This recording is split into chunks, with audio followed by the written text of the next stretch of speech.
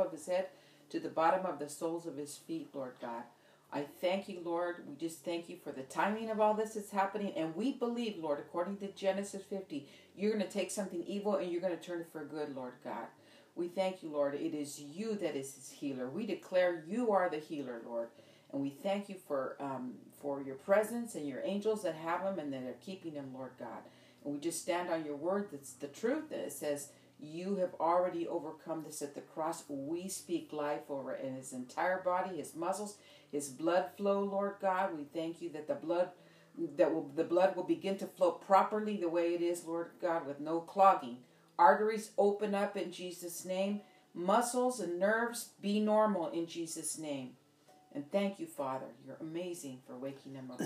Father, we take communion for Danny on behalf of Danny, Lord God. And we just thank you, Lord God, that you have, Lord, and cover him with your blood, Yes. forgiving him of all his sins, Thank Lord. you. He declares you as Lord Yes, and Lord. Savior. Yes. He honors you, Lord God, proclaims he is your son. We ask you to send your angels in there Yes, to Lord. heal him and Orchestrate restore him him. completely. Yes. Thank you for Yes, holding Lord. Danny, Jesus. Jesus, Yes, we give Lord. him over to your altar. We praise you for Yes. Danny. We Yes, praise you Lord. for his life. Yes, We Lord. praise you for his actions. And thank you, Lord, for giving us the body of Jesus Christ. Yes, We Lord. take communion Yes, right now Lord. that Jesus said, "This is my bread, the light of life, Amen. given to you, the light of men." Lord, we take this bread on behalf of Danny that he's in the hospital right now. We take the bread Thank and you. have it.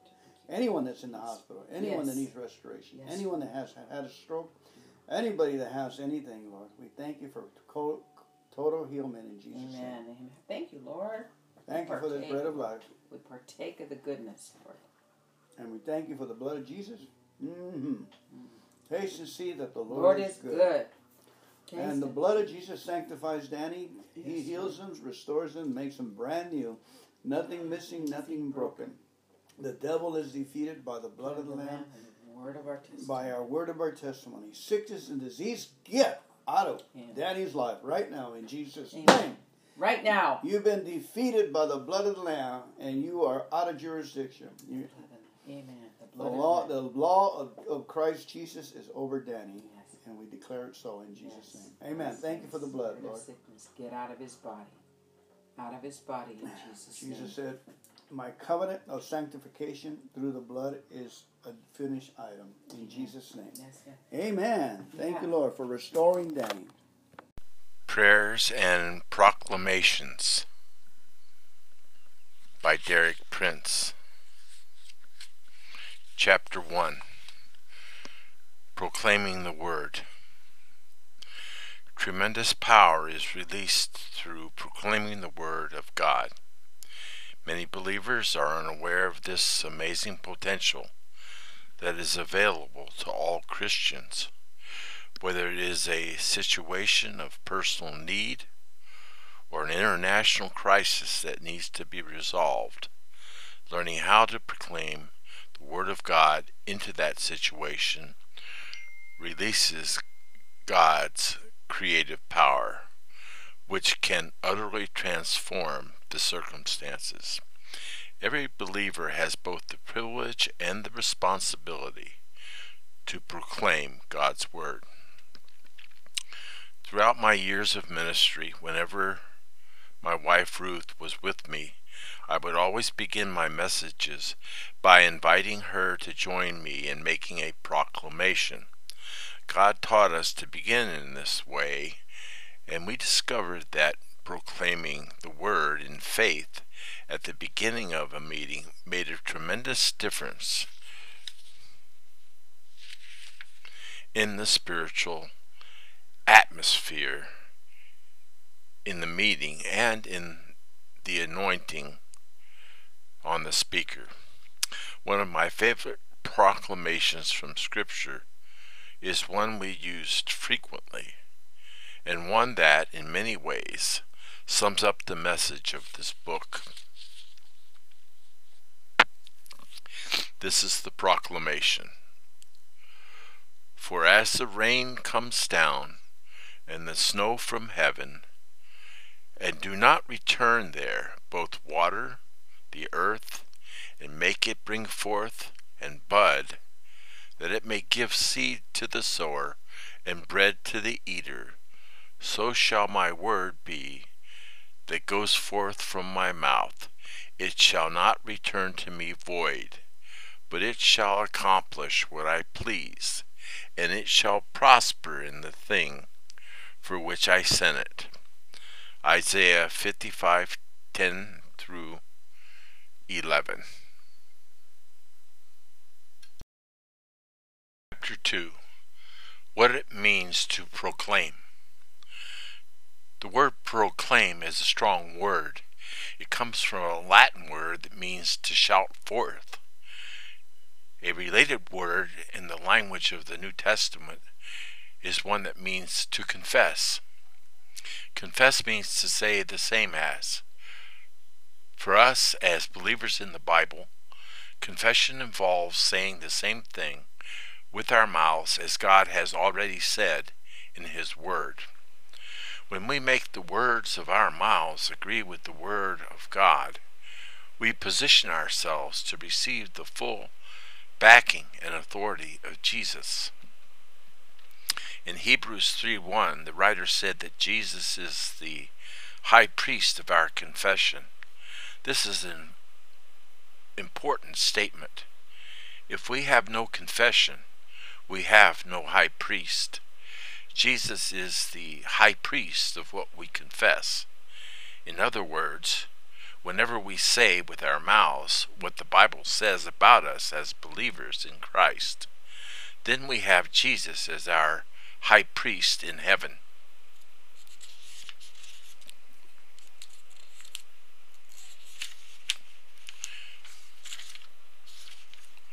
He is releasing His authority and His blessing over our confession. If we remain silent, however, in a certain sense, we cut off His ministry to us as high priest. If we make a wrong confession, we do even worse. In such a case, we invite negative forces to surround us and move upon us. A proclamation is a confession that is made aggressive. It is a word that speaks of spiritual warfare. It is releasing the authority of God's Word into a situation, into your own life, your family, the life of your church, a political situation, or whatever it may be. There are countless situations that need to have the power of God released into them, and there is no more effective way to release the power of God than by proclamation. Proclaiming is really the activity of a herald. Herald is a word we don't use very much today, but in medieval times, the herald was a person with authority from a king, a duke, or some other nobleman who would go to a public place and make a proclamation of the will and decision of that ruler. He would shout out, "Oyez, oyez," and then make the proclamation. So whenever people heard "Oyez, oyez," they knew it represented the voice of authority. They would stand at attention and listen to what was being said. In the New Testament, although it doesn't clearly come out in most translations, the word preach is the word for a herald. It means to proclaim. Chapter 3. Multiplying the power of communication. These days, through the use of modern communication technology, we can proclaim God's Word far more widely than has ever possible before. I have been a Bible teacher for many decades, and always felt my duty was to interpret the Bible, to explain it, and help people to understand it. Many years ago, the Lord began to impress on me the word proclaim. I felt that He was challenging me to go beyond teaching His Word and to begin proclaiming it. The result was the beginning of my new radio Bible teaching ministry, which started on 8 stations in the United States in 1979 and was eventually translated into more than 13 languages, effectively covering most of the globe. Essentially, it is a ministry of proclamation. The key verse that stirred me to establish the radio ministry was Matthew 24:14. This is the proclamation. This gospel of the kingdom will be preached in all the world as a witness to all nations, and then the end will come. This age cannot close until we have done our job as the Church of Jesus Christ, as his witnesses on the earth. Our task is to proclaim the gospel in all the world as a witness to all the nations. I have learned by experience the tremendous power of the Word of God simply proclaimed in faith. It accomplishes the most marvelous results. I remember the story of an American woman who was everything a woman shouldn't be by Christian standards. She was a Marxist, a feminist, and a lesbian. She found herself in a small ship on the South China Sea with some of her companions. As a storm was coming up, the others said, "Go down below and turn on the radio. See what you can find out about the weather." She turned on the radio and just happened to catch my radio program, which was being broadcast from Manila in the Philippines. She heard enough to get saved right then and there. As a result, she became just as radical the other way, radical for God. It was not just the teaching that she heard, it was simply the word proclaimed that did its work.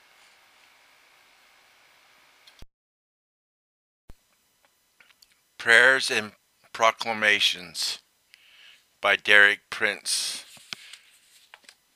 Chapter 4. The Rod of Moses. Look at the example of Moses when God called him to go back and be the deliverer of Israel out of Egypt. You may remember that God appeared to him in the burning bush and in Exodus 4 said that he was sending Moses back to Egypt in order to deliver Israel from bondage. Despite God's commission, Moses felt he was not equipped for the task. Moses had lost all the self-confidence he had had at the age of 40. He was now 80. He said in effect, "Why me, Lord? I can't do anything. How can I do it?" In his ever practical way, God said to Moses, "What is that in your hand?"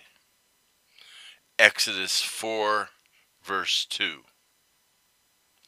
"It's a rod," Moses replied. What he held was a rod like any other shepherd would carry.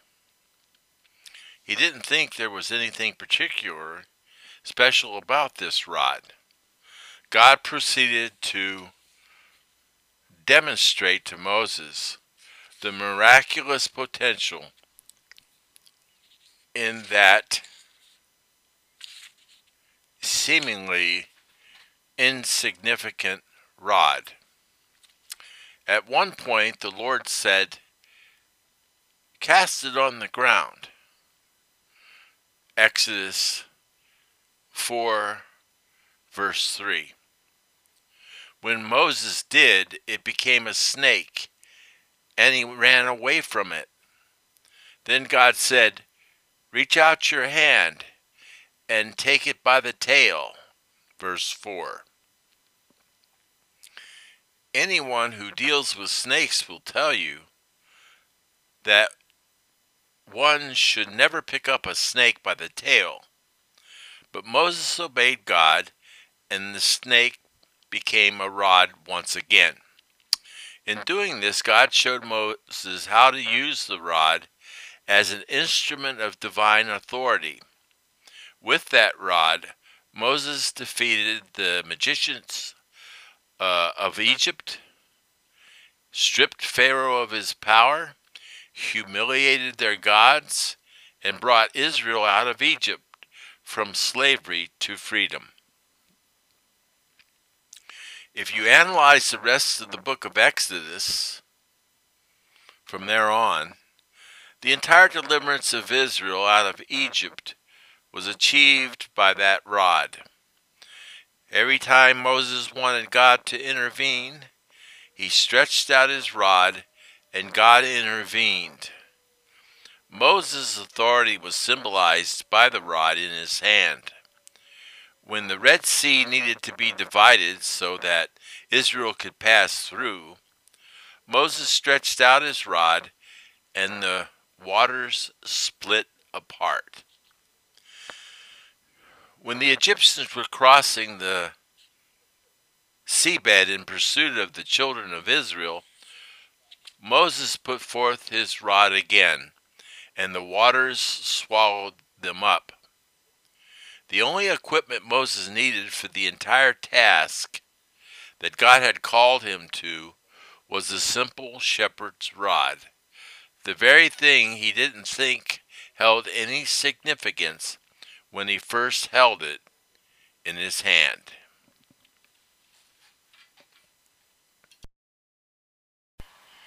Prayers and Proclamations by Derek Prince. Chapter 5. Taking hold of God's Word. You too have a rod in your hand, your Bible.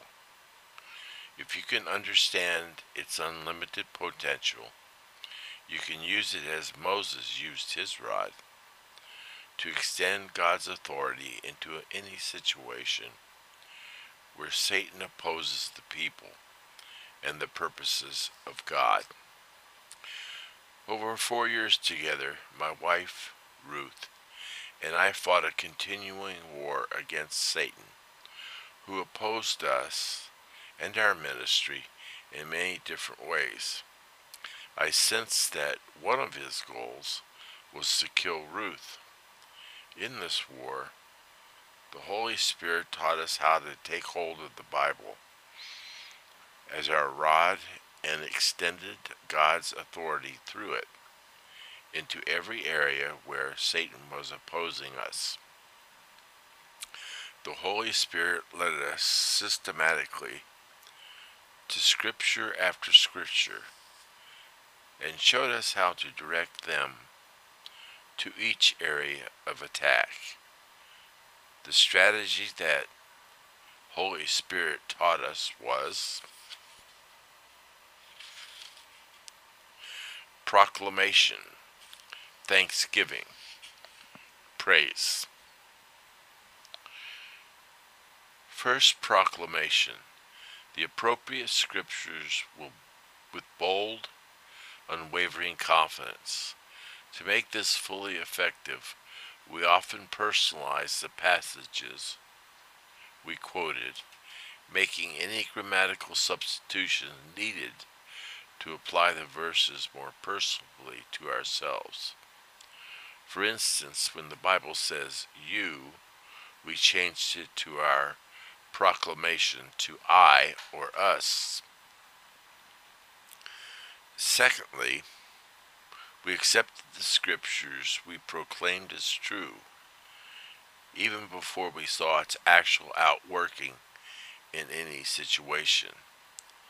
The natural result of this was to thank God for it. This logical step to the third step, loud, jubilant praise. The Song of Solomon, chapter 6, verse 4. Solomon describes Christ's bride, the church, as often as army with banners. Under these banners, proclamations, thanksgiving and praise, Ruth and I were able to drive out the hosts of darkness and enter into the freedom that God had appointed for us as believing people. Unless otherwise indicated, we use the New King James Version, where we have felt it appropriate to make significant changes in the wording. This has been indicated by an asterisk. The proclamations and prayers will be grouped under 10 headings. Fear the Lord, righteousness and holiness, health and strength, guidance, protection, and preservation, God's intervention in human affairs, testing and trials, spiritual conflict, perfect redemption, mental and emotional stability, serving God. Finally, at the end, there are 6 comprehensive proclamations that were special favorites of ours. In order to receive the maximum benefit from these scriptures, here are 3 simple steps to follow. 1. Ask the Holy Spirit to make alive to you any scriptures that are appropriate to your particular situation. 2. Read these scriptures through many times, out loud if possible. 3.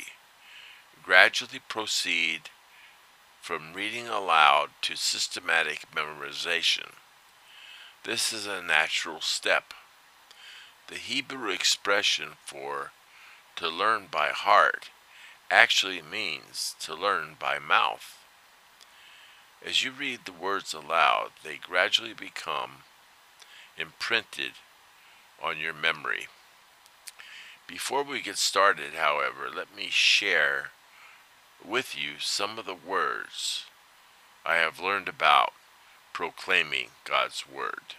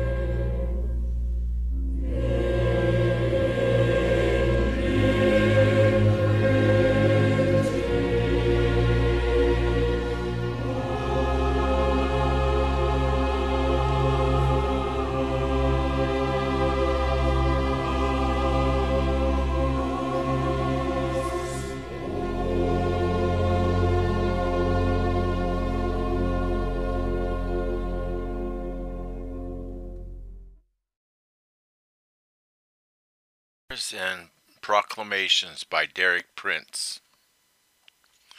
Chapter 6. The Word and the Spirit Together.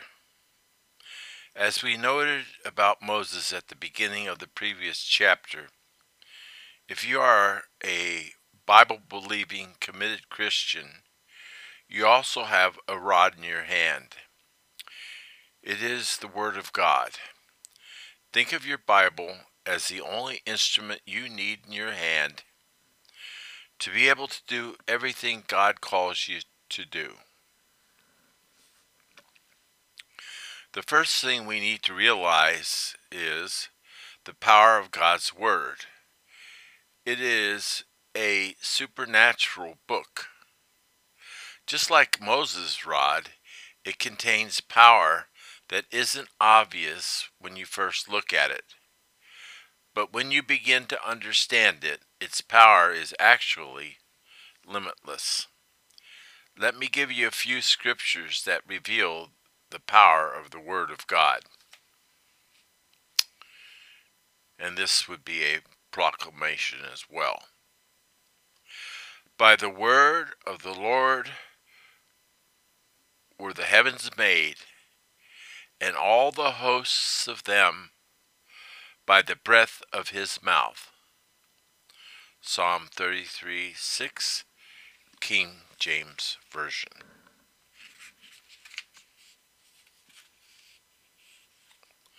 The Hebrew word for breath is rach, which is also the word for spirit. Thus, all of creation came about through two agents, the Word of God and the Spirit of God. Everything that exists, has existed, or will exist, owes its proper origin to those two forces working together. The Word must work with the Spirit. I think that might be why it was translated as breath and not as spirit. Think about the tremendous power of words, and yet how simple they can be. When I was teaching English as a second language to African students, I had to learn elementary phonetics. I made some interesting discoveries about words. How do we actually speak? As release breath out of our lungs, it passes through the mouth and nose, and the various alterations it is subjected to determine the sound of the words that come out. Because of this, you cannot speak without breathing. This is a picture of how God speaks too. Every time he speaks a word, it is carried by his breath, his spirit. The Word and the Spirit of God always go together. The Word and the Spirit of God brought the universe into being, and they continue working together to sustain it. There is a very powerful scripture in 2 Peter that tells us three facts. The Word creates, the Word maintains, and the Word abolishes. This is another proclamation. By the word of God, the heavens were of old, and the earth standing out of water, and in the water, by which the word that then existed perished, being flooded with water. But the heavens and the earth, which are now preserved by the same word, are reserved for fire until the day of judgment and perdition of ungodly men. 2 Peter 3:5-7. By the word of God, the earth and heavens were brought into being. By the word of God, they are maintained in being. And by the word of God, and in His timing they will pass away. The Word of God creates, maintains, and abolishes. Sometimes when I look at the mess that man is making of this planet, I am glad that the Word of God will abolish this mess one day. God accomplishes all these things by His Word. Let us return to the scripture quoted at the beginning, Isaiah 55, verses 10 through 11. This word must come out of God's mouth, otherwise it is not effective. This is also a proclamation. For as the rain comes down and the snow from heaven, and do not return there, but water the earth, and make it bring forth and bud, that it may give seed to the sower and bread to the eater, so shall my word be that goes forth from my mouth. It shall not return to me void, but it shall accomplish what I please, and it shall prosper in the thing for which I sent it. Notice that God said, my word that goes forth from my mouth. In other words, my word when it is propelled by my breath. In 2 Corinthians 3, verse 6, Paul said, the letter kills, but the Spirit gives life. In other words, the word by itself, without the breath, does not bring life. It has to be the Word and the Spirit together. You may have a sermon that has a lot of scripture in it, but if it does not have the breath of the Spirit, then it is dry. It does not produce life, it produces death. The two must always operate together. I want to draw a parallel with the experience of Moses to see how we can make the Word of God effective by proclaiming it. By proclaiming it, I mean releasing it into a particular situation. It takes confidence and boldness. It is not for the timid. You must make up your mind that you believe it.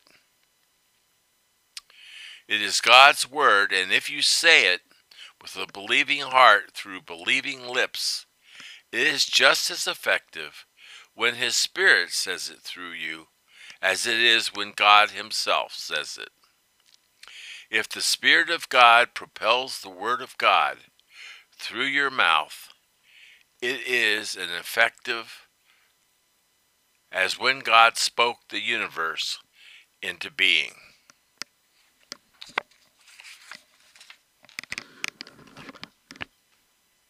Prayers and Proclamations by Derek Prince. Chapter 7. Learning to Tremble at God's Word.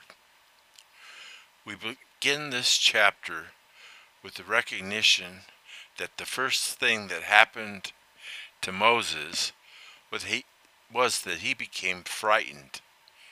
When Moses threw the rod on the ground, it became a snake, and he ran from it. Like Moses before, we can be effective in proclaiming. We must learn to have a healthy fear of the Word of God. We have to learn to tremble at the Word of God. This is a proclamation. Thus says the Lord, heaven is my throne, and earth is my footstool. Where is the house that you will build me? And where is the place of my rest? For all those things my hand has made, and all those things exist, says the Lord. But on this one will I look, on him who is poor and of a contrite spirit, and who trembles at my word. Isaiah 66, verses 1 through 2.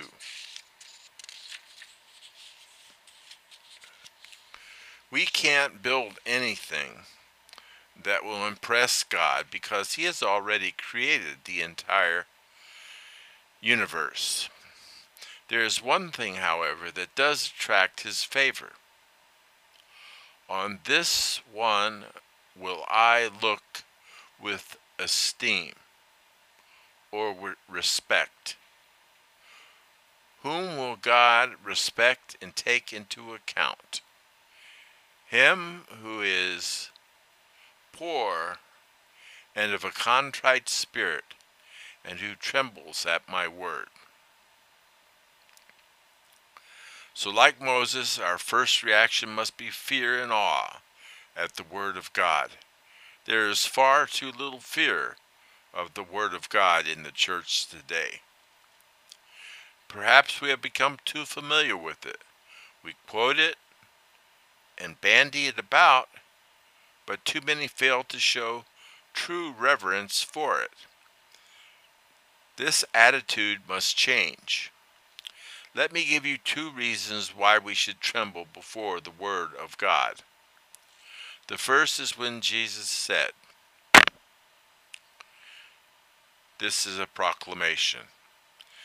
If anyone hears my words and does not believe and receive them, I do not judge him, for I did not come to judge the world, but to save the world. He who rejects me and does not receive my words has that which judges him. The word that I have spoken will judge him in the last days. John 12, verse 47 through 48.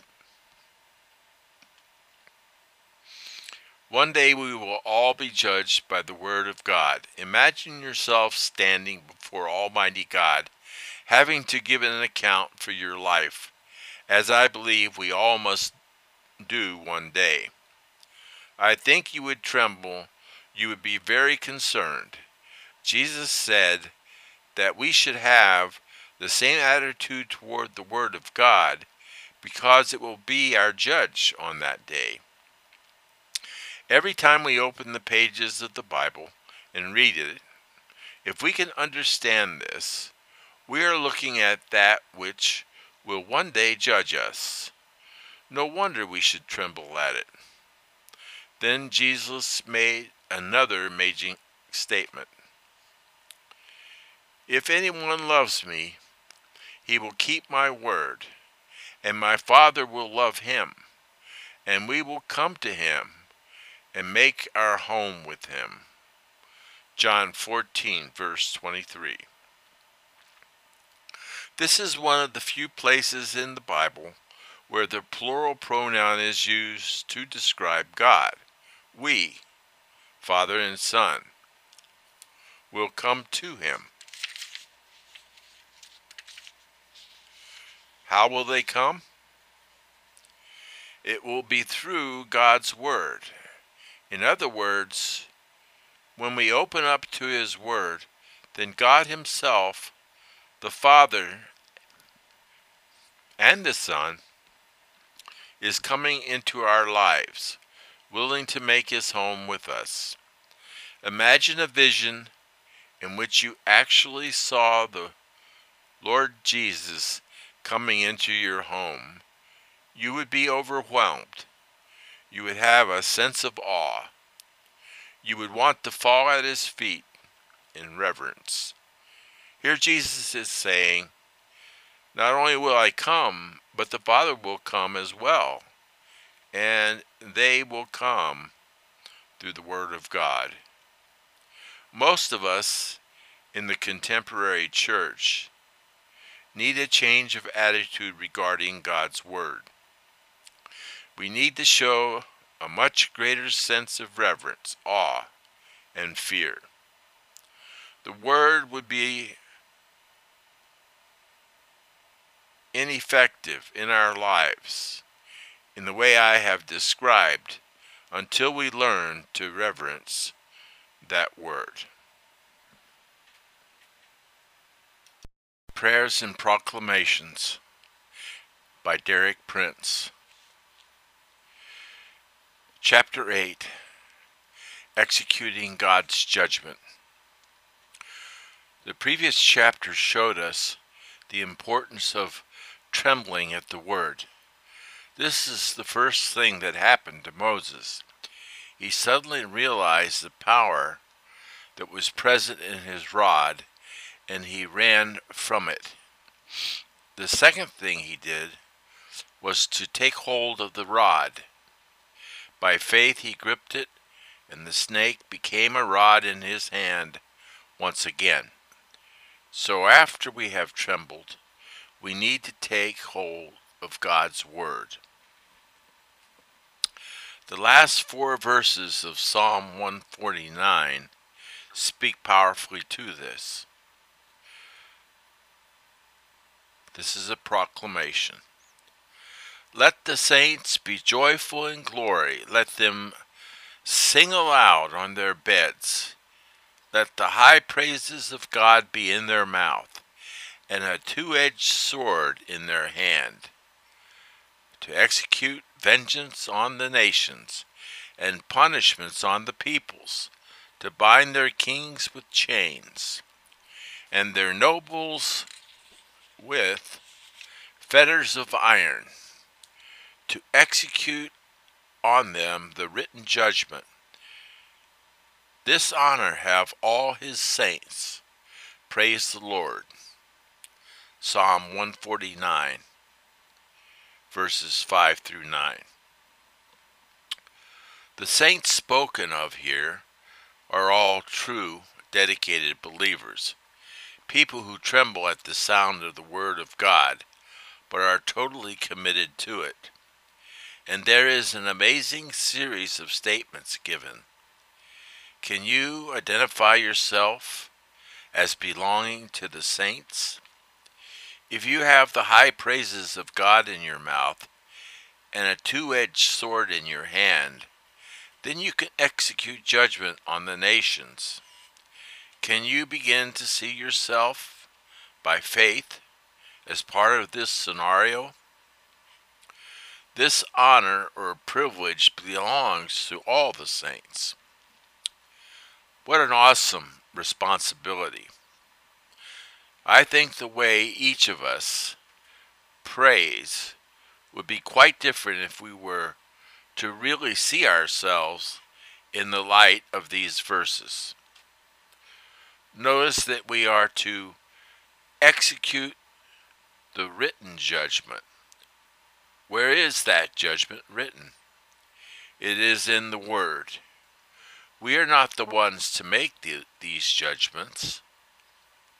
God has made them. But we have the privilege of executing those judgments on the nations and their rulers. In other words, believers have a unique and important part to play in history. The tragedy is that so many Christians are so far from understanding all God has made available to us, not to mention all He expects from us. I want to emphasize that we don't make judgments. We find the judgments in the written Word of God. Our role is to execute them. How do we do this? We do it by proclaiming from the Word of God the judgments that are written there. We simply proclaim them. We are the heralds. We stand in the marketplace of the world and shout out, Oyez, Oyez. Then we announce the decree of God.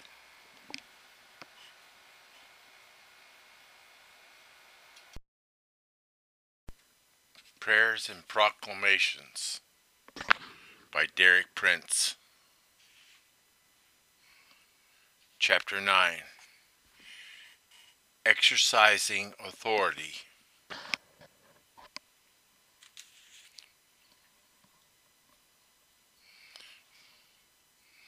As we come to the next stage, I want to be very practical and down to earth.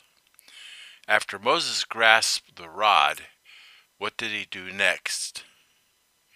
When he got back to Egypt, he stretched it out. By doing so, he exercised the authority that was in the rod.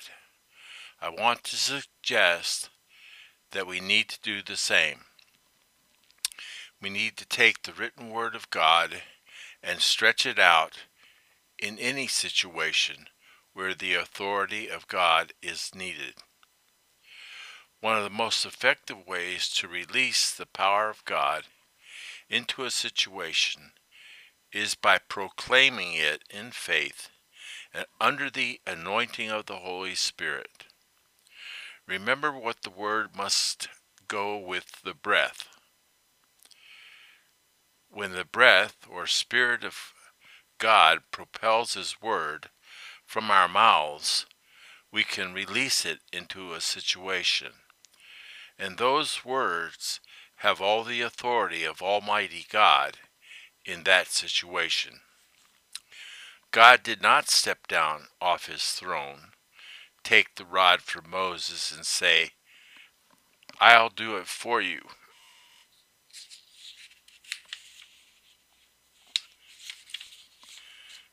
That seems to be what many of us expect to happen.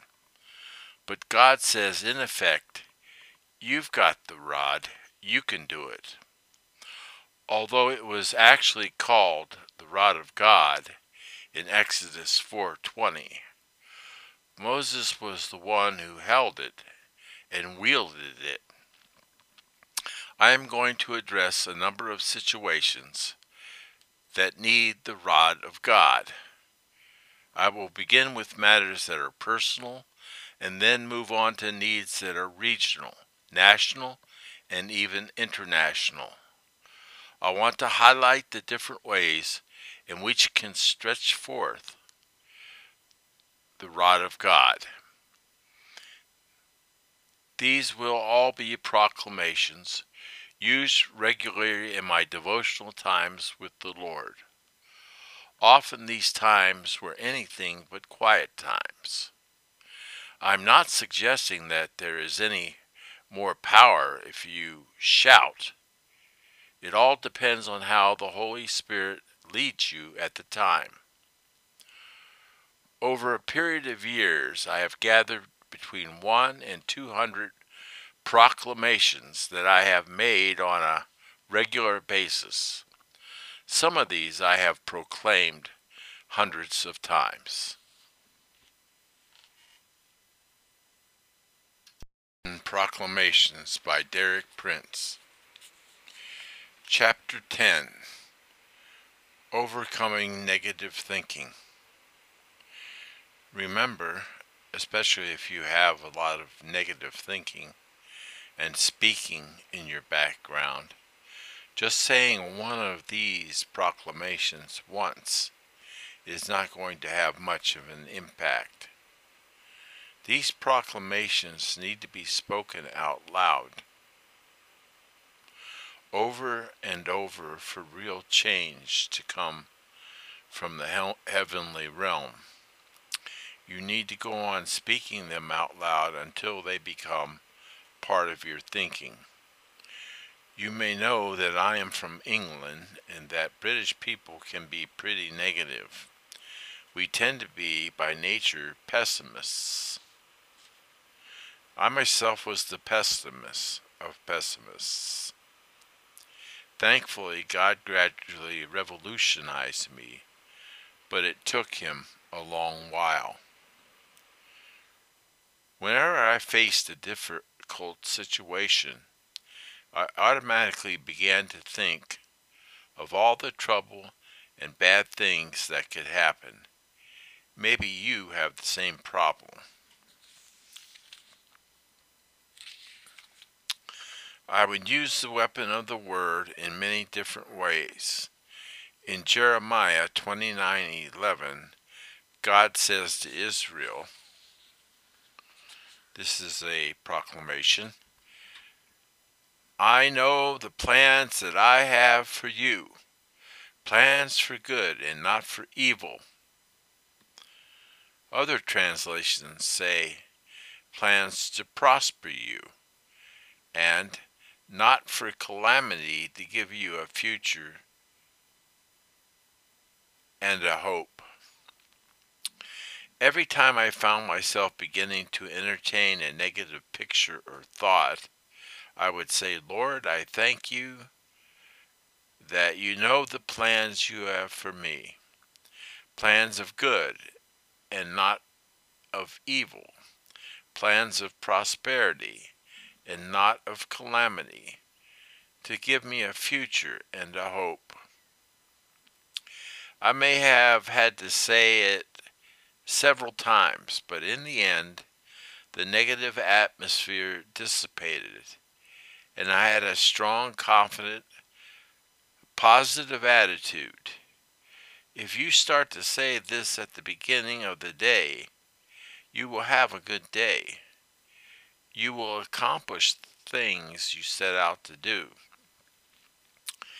Your attitude makes a huge difference in the way other people treat you. If you walk into a store with a positive attitude, the staff will help you. If you go in expecting bad service, discourtesy, or trouble, you will probably get them. I think it is always good to personalize the proclamation that you make. So when the Bible says you, replace it with I. By doing this, you are saying, this applies to me. Let's start with self-defense. Suppose you are attacked by a lot of fearful, negative thoughts, and you find yourself continually thinking about what would happen if you were to die. Perhaps you need surgery and the doctor says he can't guarantee you will come through it. Ruth and I faced this scenario when she was ill. Here is a scripture we must have used thousands of times.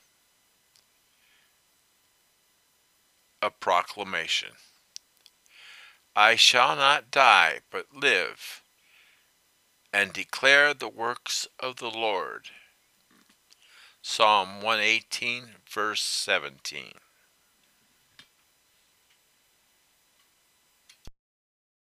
Proclamations by Derek Prince. Chapter 11. Protection through proclamation. Suppose people are speaking or even praying against you. Your remedy is Isaiah 54, verse 17, on which the following proclamation is based. No weapon that is formed against me shall prosper, and every tongue which rises against me in judgment I do condemn. This is my heritage as a servant of the Lord, and my righteousness is from you, O Lord of hosts. Ruth and I used to say this every night before going to sleep. When we confess that our righteousness is from the Lord, this is the reason we can condemn the tongues that accuse us. It is because they are refusing God's righteousness, and that always means being on the losing side.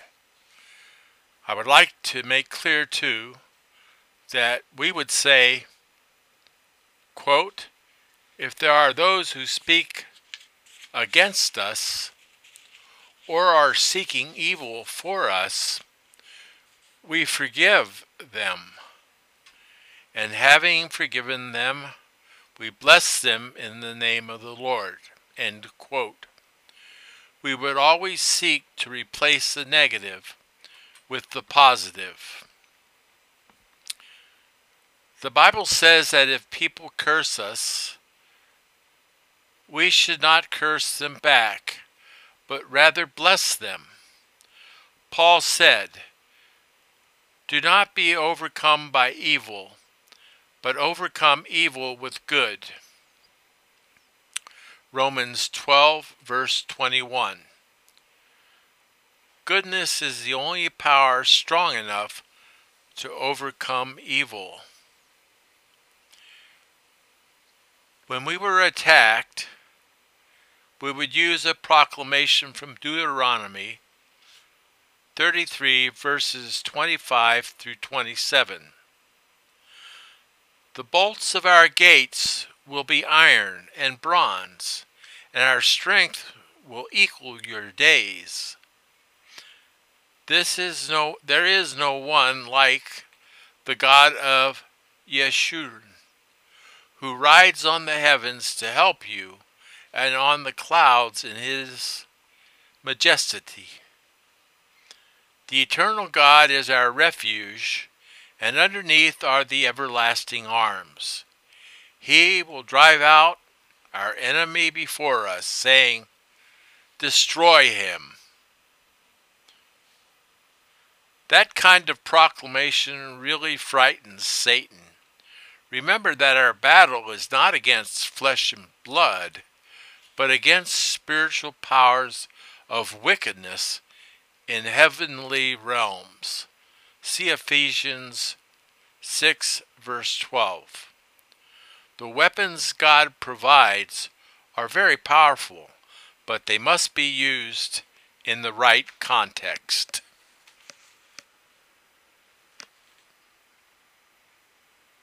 Prayers and Proclamations by Derek Prince.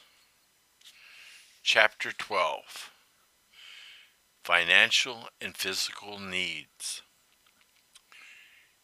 You may have various kinds of need, financial or physical, for instance. For financial needs, we have used 2 Corinthians 9, verse 8. Again, we have changed a few of the words, but basically it is from the King James Version. God is able to make all grace abound toward us, that we, always having all sufficiency in all things, may abound to every good work. It all starts with 3 simple words. God is able. Then it says what he is able to do. In this amazing verse, the word all occurs 5 times. Once as always, and once as every. And the word abound occurs twice. It would hardly be possible to get more abundance into one verse. It is all grace. And how is grace received? By grace you have been saved through faith. Ephesians 2, verse 8. It is not something we earn or deserve. It does not depend on our social standing. We receive everything by faith in God's grace. This verse is the financial foundation of our ministry. Then suppose you are faced with something challenging that you think you can't do.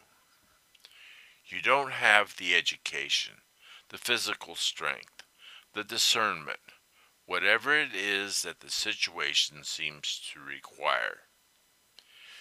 In such circumstances, we would resort to Philippians 4, verse 13. This is the, quote, Prince verse, unquote.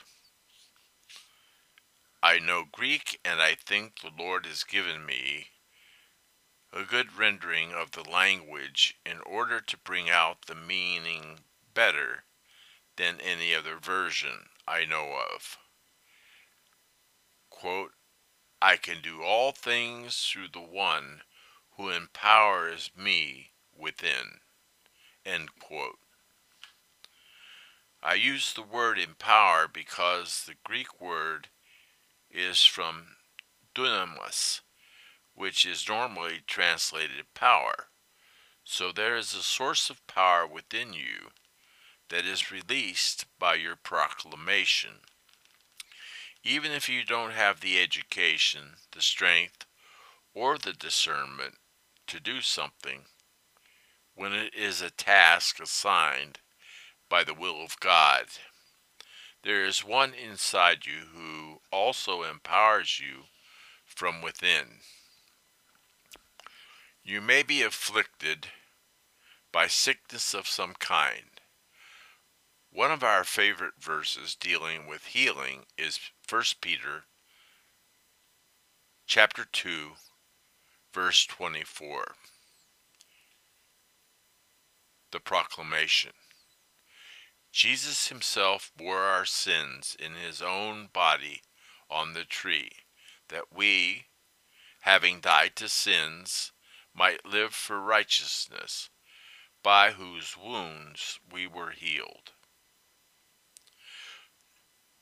Notice it is expressed in the past tense.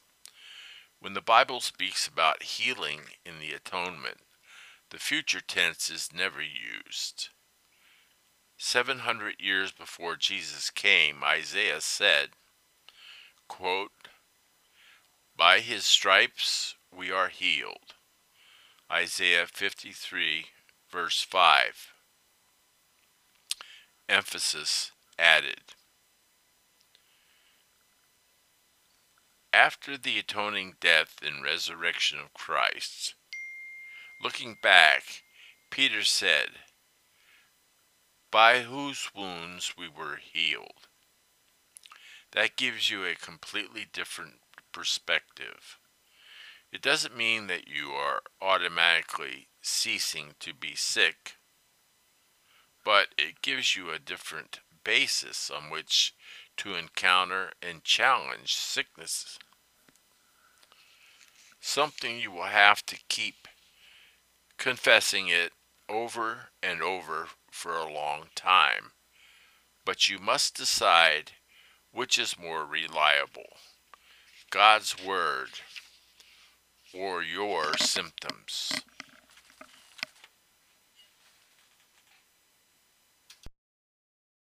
Prayers and Proclamations by Derek Prince. Chapter 13. Proclamation in National and International Affairs. Now we move to an area where a more aggressive approach is necessary. I want to deal with intervention in national and international affairs. Ruth and I used to spend a lot of time praying outside our own personal needs for all kinds of situations, including the destinies of nations. Here are some scriptures that will encourage and help you to do the same.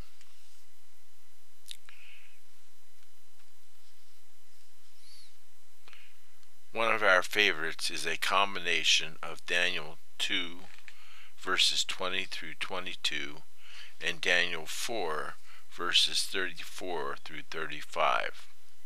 The first words were spoken by Daniel and the second by Nebuchadnezzar, but the message is the same.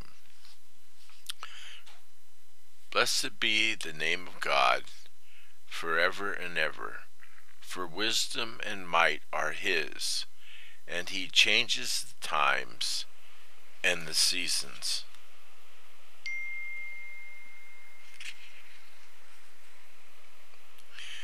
He removes kings and raises up kings.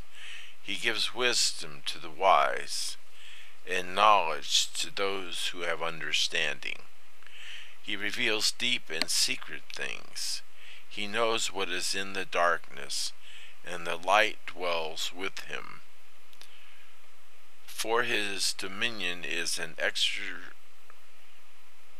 everlasting dominion, and his kingdom is from generation to generation. All the inhabitants of the earth are reputed as nothing. He does according to his will in the army of heaven and among the inhabitants of the earth. No one can restrain his hands or say to him, "What have you done?" Remember that the second section of those words came from the ruler, who had recently been an unbeliever. That should encourage us that God can indeed change the hearts of evil rulers if we learn how to pray. Then there are two passages from 2 Chronicles. They are both single verse prayers, and we would often speak them aloud to get us going before focusing on praying more for the specific aspects of the particular situation at hand. This is the proclamation. Lord, there is no one like you to help the powerless against the mighty. Help us, O Lord, our God, for we rely on you, and in your name we have come against this vast army. O Lord, you are God. Do not let man prevail against you. 2 Chronicles 14:11. The second proclamation is 2 Chronicles 20, verse 6. O Lord, God of our fathers, are you not the God who is in heaven? You rule over the kingdoms of the earth. Power and might are in your hand, and no one can withstand you. Now look at Psalm 33, verses 8 through 12, which is a tremendously powerful affirmation when you are dealing with a world situation. Let all the earth fear the Lord. Let the inhabitants of the world stand in awe of him. For he spoke, and it was done. He commanded, and it stood fast. The Lord brings the counsel of the nations to nothing. He makes the plans of the people of no effect. The counsel of the Lord stands forever, the plans of his heart to all generations. Blessed is the nation whose God is the Lord, and the people he has chosen as his own inheritance. Psalm 33, verses 8 through 12. In other words, who is going to come out of it all as a winner? The nation whose God is the Lord. All the plans of governments, nations, and United Nations, and so on, are just nonsense if they are contrary to the plans of God. Amen.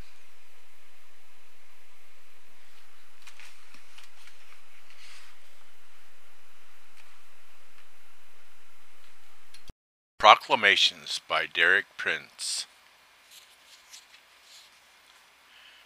Chapter 14. Concerning Christianity and opposing forces. Finally, I want to look at some verses that relate specifically to Israel, which is one of the areas we have prayed about most over the years. You may not have exactly the same burden, but you can take the principles and apply them in your particular situation. The regions of the world that are now often referred to as the 10/40 window have proven to be among the hardest to penetrate with the truth of the gospel. These are countries that are found between 10 and 40 degrees north of the equator, areas considered to have the greatest socioeconomic problems. I believe there is a very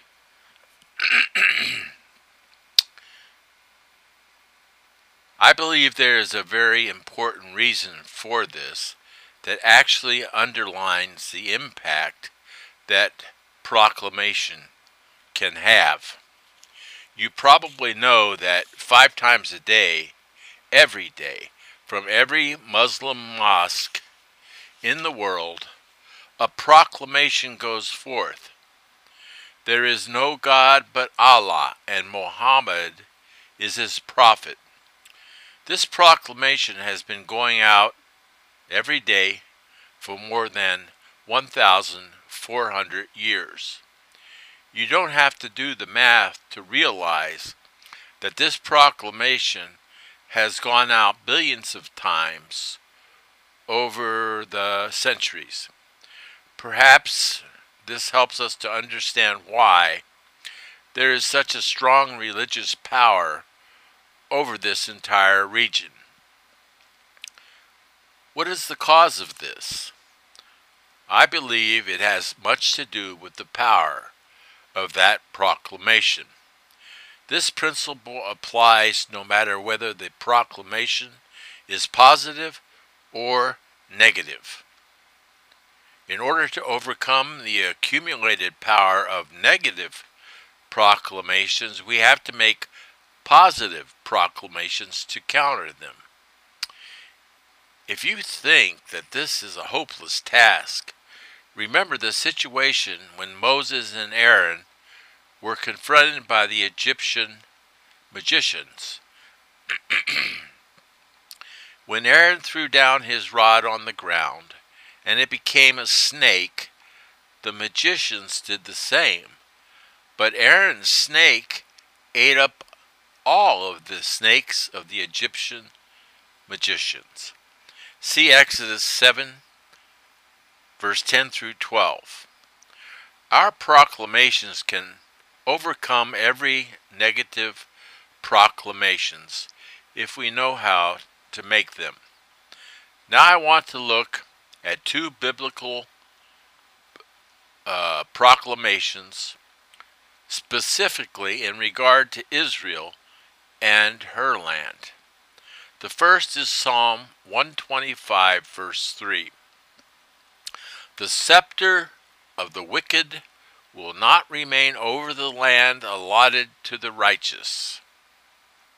In this context, the scepter of the wicked is represented by any force that is opposed to God, His people, His purposes. You will have to speak out this verse in faith, especially when everything seems to be exactly the opposite. In fact, that's the best time to say it. You are stretching out your rod of authority, and your rod or snake is going to eat up all the snakes of the magicians. The second proclamation regarding Israel is Psalm 129, verse 5 through 6. Let them all be confounded, and turn back that hate Zion. Let them be as the grass upon the housetops, which withers before it grows up. I serve notice on all those who hate Zion that they will never grow to full maturity. They will wither before they are fully grown. That is the word of God, and it is going to come to pass. Let me give you one more passage about the restoration of Israel. Sing with gladness for Jacob, and shout among the chief of the nations. Proclaim Give praise and say, O Lord, save your people, the remnant of Israel. Jeremiah chapter 31, verse 7. Look at the verbs in that verse.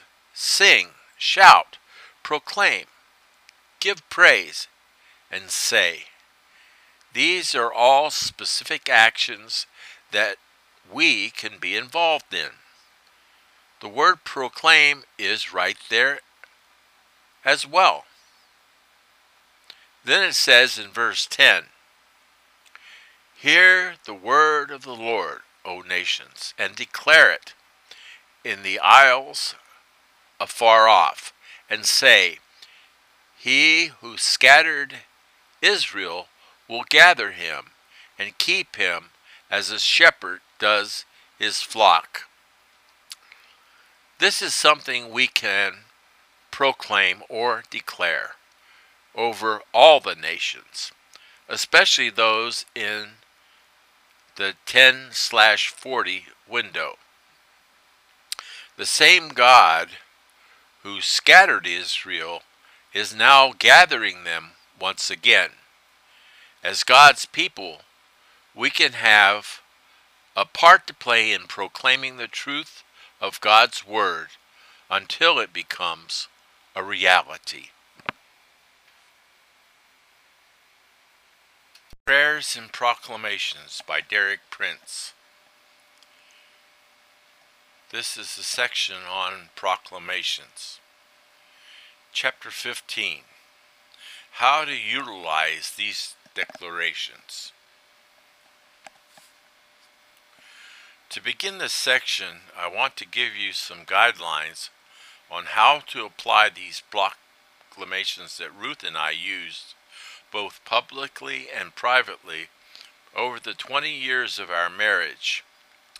These proclamations are arranged by category to help you use them appropriately. There are more than 100 of them, so if you wanted to use one every day, there would be enough for 4 months. Then you could start all over again. As an example, let's look at a combination of proclamations entitled A Declaration of Confidence in God's Protection, which also appears again at the end of the book. Ruth and I made this declaration on a regular basis and found it to be of tremendous benefit to our lives.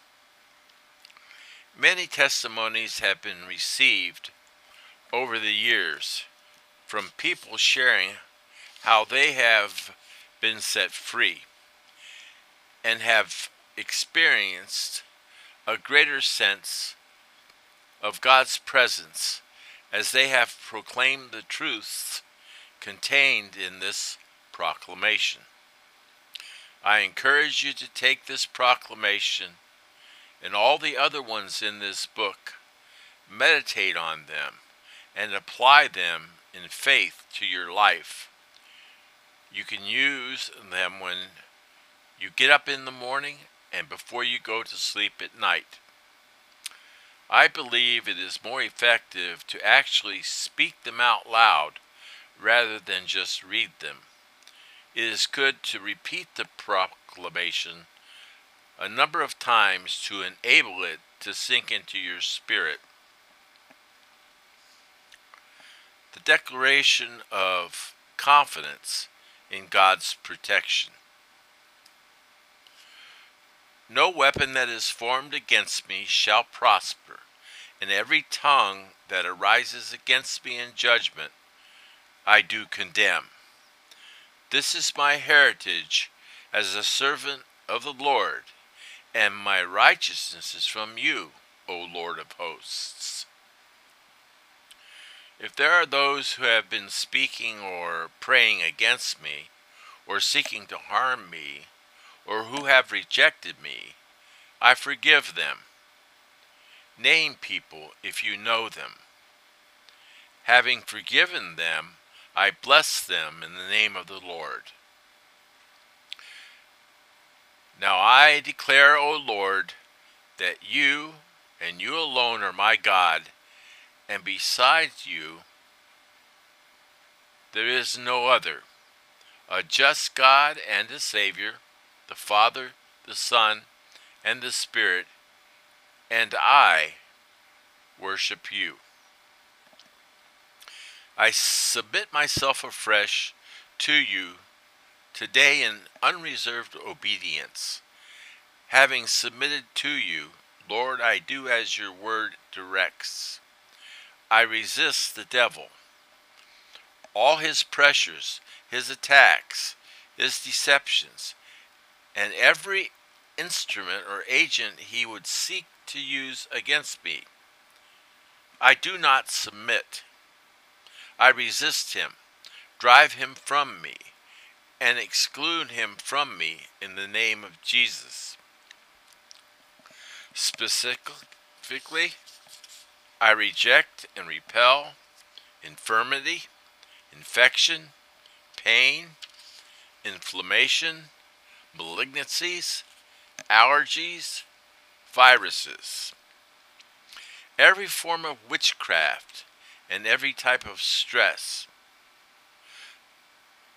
Finally, Lord, I thank you that through the sacrifice of Jesus on the cross, I have passed out from under the curse and entered into the blessings of Abraham, whom you blessed in all things, exaltation, health, reproductiveness, prosperity, victory, God's favor, and God's friendship.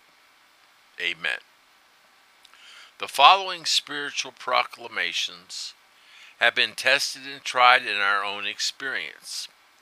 The passages we have memorized have been taken from the particular Bible versions that the Holy Spirit has made alive to us. Once again, where we have felt it appropriate to make changes in the spiritual wording, this has been indicated by an asterisk. After a while, you will probably find other scriptures that the Holy Spirit makes alive to you in a special way. The blank lines at the end of each section are for you to write out these personal prayers and proclamations. I pray that these scriptures will do as much for you as they have done for us. They have made the difference between defeat and victory.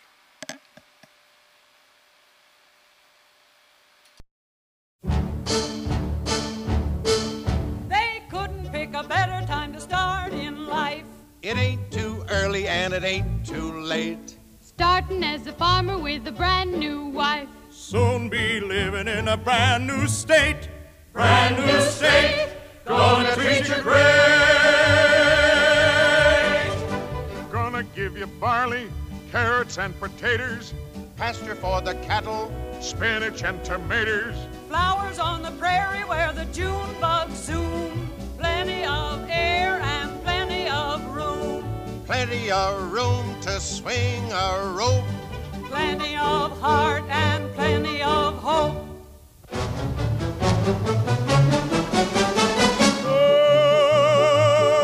Oklahoma, where the wind comes sweeping down the plain, and the waving wheat can sure smell sweet when the wind comes right behind the rain. Oklahoma, every night my honey lamb and I sit alone and talk and watch a hawk making lazy circles in the sky. We know we belong to the land, and the land we belong to is grand. And when we say, I-I-O-E-A, we're only saying you're doing fine, Oklahoma, Oklahoma, okay.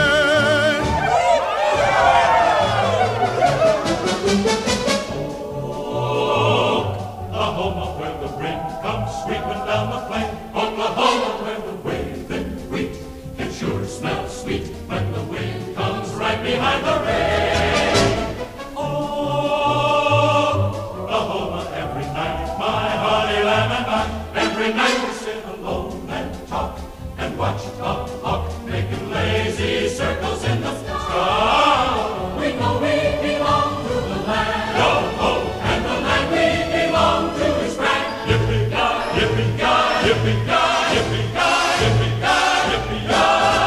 And when we say, yo, hi-yi-fi-oh, yeah, we're only saying, you're doing fine, Oklahoma, Oklahoma, you're okay.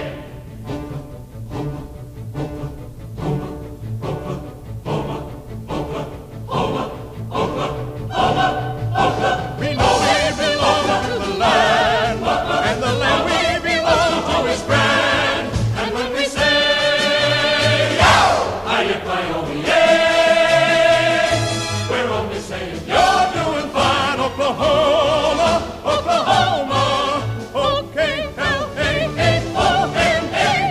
Oklahoma.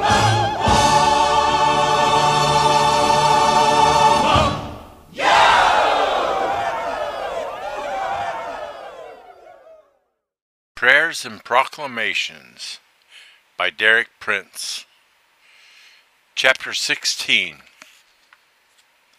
The Fear of the Lord. The fear of the Lord, that is wisdom. And to depart from evil is understanding. Job 28:28.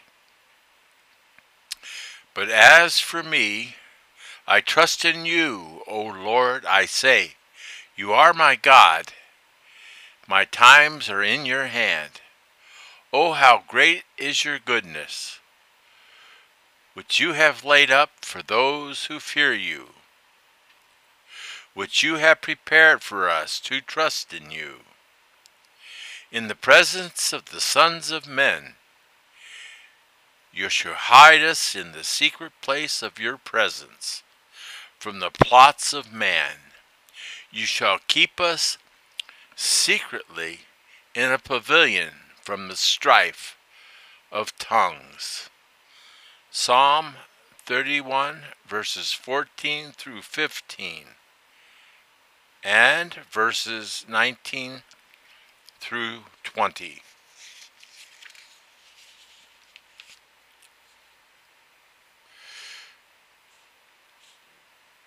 Come, you children, hasten to me. I will teach you the fear of the Lord. Who is the man who desires life and loves many days that he may see good? Keep your tongue from evil and your lips from speaking guile. Depart from evil and do good. Seek peace and pursue it. The fear of the Lord is the beginning of wisdom. A good understanding have all those who practice it. His praise endures forever. Psalm 111 verse 10. The fear of the Lord is the beginning of knowledge, but fools despise wisdom and instruction. Proverbs 1 verse 7. The fear of the Lord is to hate evil. Pride and arrogance and the evil way and the perverse mouth I hate. Proverbs 8:13. The fear of the Lord is the beginning of wisdom, and the knowledge of the Holy One is understanding. For by me your days will be multiplied, and years of life will be added to you. Proverbs 9, verses 10 through 11. In the fear of the Lord there is strong confidence, and his children will have a place of refuge. The fear of the Lord is the fountain of life to avoid the snares of death. Proverbs 14, verses 26 through 27. The fear of the Lord leads to life, and he who has it will abide in satisfaction. He will not be visited with evil. Proverbs 19, verse 23. By humility and the fear of the Lord are riches and honor and life.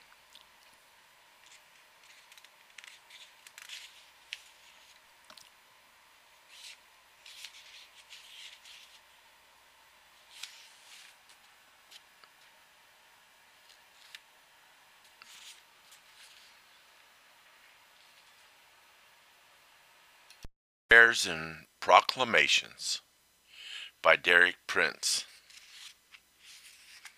Chapter 17. Righteousness and Holiness. Therefore we also, since we are surrounded by so great a cloud of witnesses, let us lay aside every weight and the sin which so easily ensnares us, and let us run with endurance the race that is set before us, looking unto Jesus, the author and finisher of our faith, who, for the joy that was set before him, endured the cross, despising the shame, and has sat down at the right hand of the throne of God.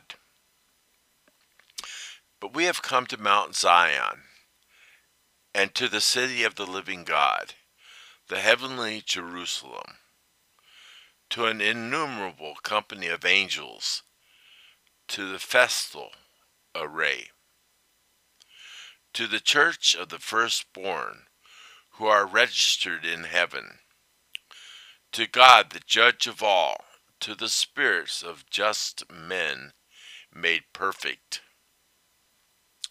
to Jesus the mediator of the new covenant, and to the blood of sprinkling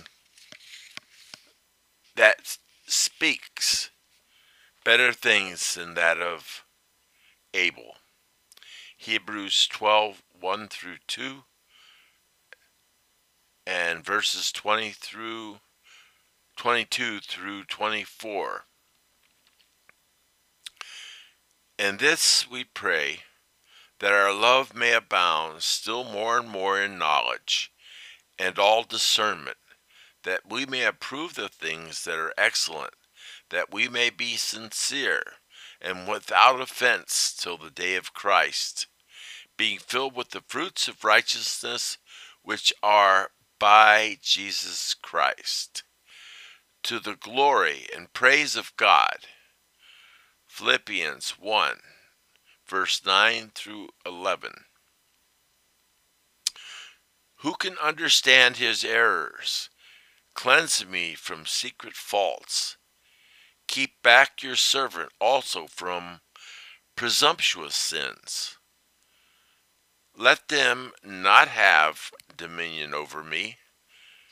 Then I shall be blameless, and I shall be innocent of great transgression. Let the words of my mouth and the meditation of my heart be acceptable in your sight, O Lord, my strength and my Redeemer. Psalm 19, verses 12 through 14. But the hour is coming, and now is, when the true worshipers will worship the Father in spirit and truth, for the Father is seeking such to worship him. God is spirit, and those who worship him must worship in spirit and truth. John 4, verse 23 and 24. This is our prayer, that we may be filled with the knowledge of his will, in all wisdom and spiritual understanding, that we may have a walk worthy of the Lord, fully pleasing him, being fruitful in every good work, and increasing in the knowledge of God, strengthened with all might, according to his glorious power, for all patience and long-suffering with joy, giving thanks to the Father who has qualified us to be partakers of the inheritance of the saints in the light. He has delivered us from the domain of darkness and translated us into the kingdom of the Son of his love, in whom we have redemptive and redemption through his blood, the forgiveness of sins. Colossians chapter 1, verses 9 through 14. My son, if you receive my words and treasure my commands within you, so that you incline your ear to wisdom and apply your heart to understanding. Yes, if you cry out for discernment and lift up your voice for understanding, if you seek her as silver and search for her as for hidden treasures, then you will understand the fear of the Lord and find the knowledge of God. Proverbs chapter 2, verses 1 through 5. Now may the God of peace himself sanctify us completely, and may our whole spirit, soul, and body be preserved blameless at the coming of our Lord Jesus Christ. He who calls us is faithful, who also will do it. 1 Thessalonians chapter 5, verses 23 through 24. Blessed is the man who walks not in the counsel of the ungodly, nor stands in the path of sinners, nor sits in the seat of the scornful, but his delight is in the law of the Lord, and in his law he meditates day and night.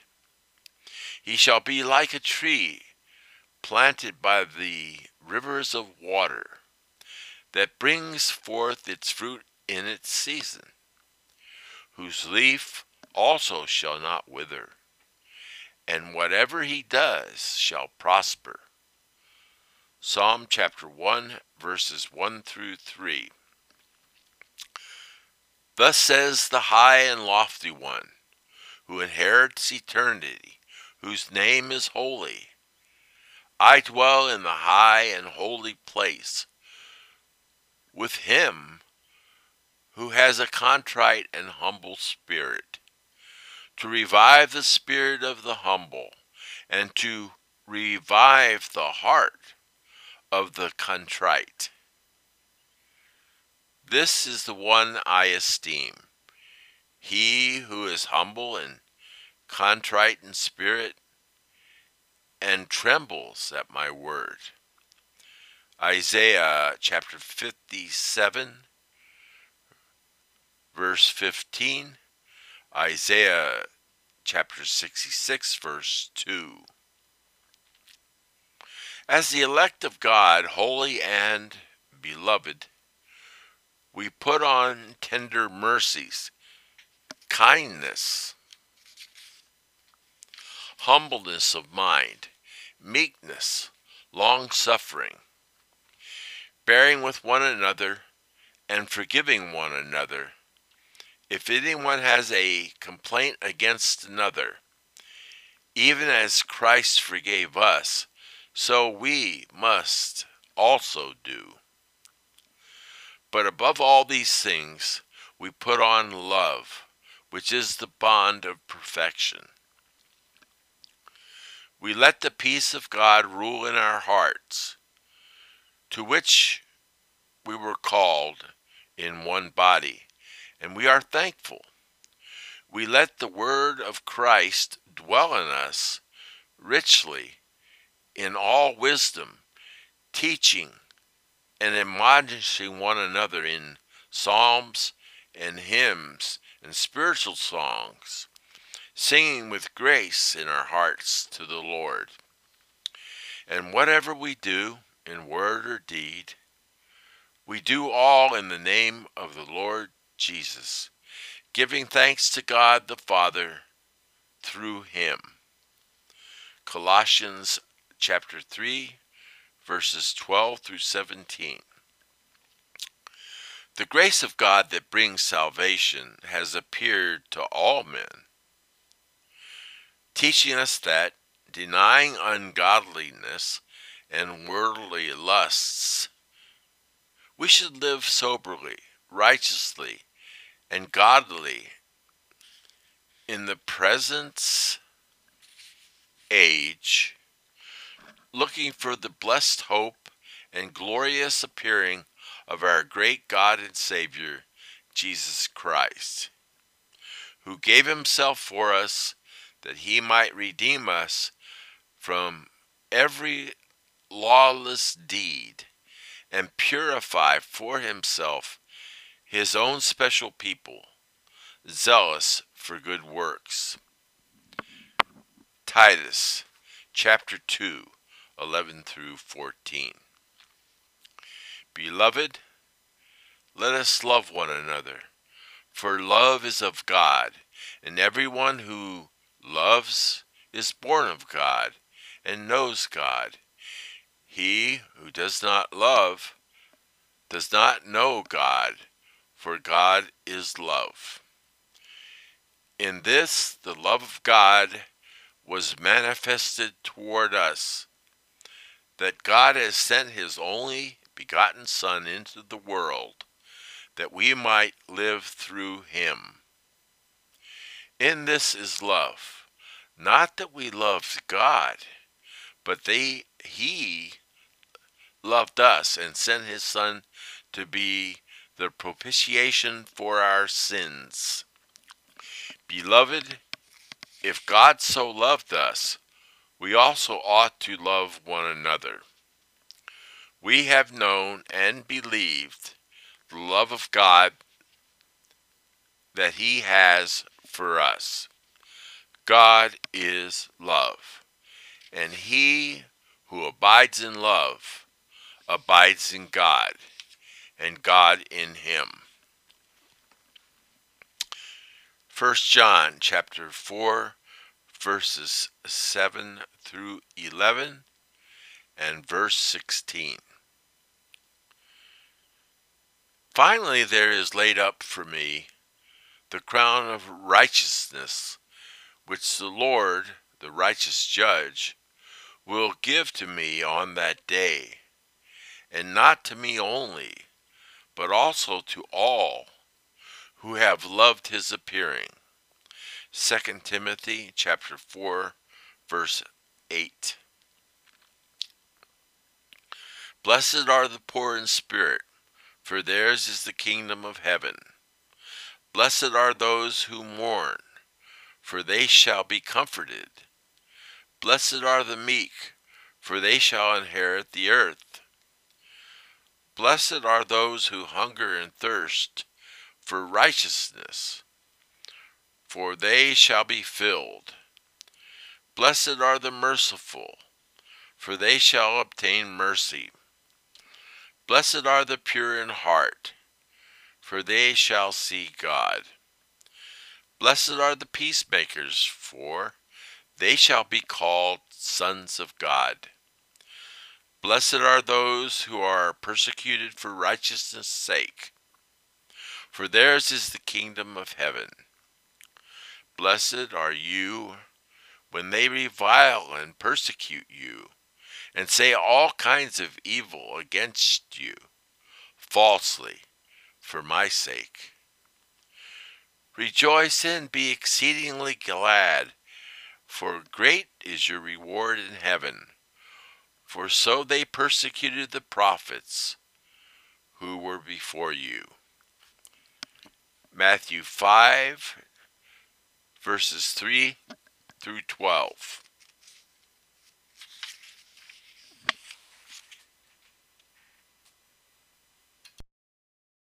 Proclamations by Derek Prince. Chapter 18, Health and Strength. Have you not known? Have you not heard? The everlasting God, the Lord, the Creator of the ends of the earth, neither faints nor is weary. There is no searching of his understanding. He gives power to the weak, and to those who have no might, he increases strength. Even the youths shall faint and be weary, and the young men shall utterly fall. But those who wait on the Lord shall renew their strength. They shall mount up with wings like eagles. They shall run and not be weary. They shall walk and not faint.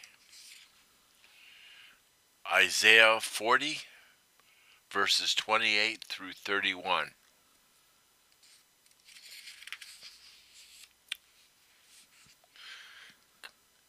God's strength is made perfect in my weakness. So when I am weak, then I am strong. 2 Corinthians 12, verses 9 through 10.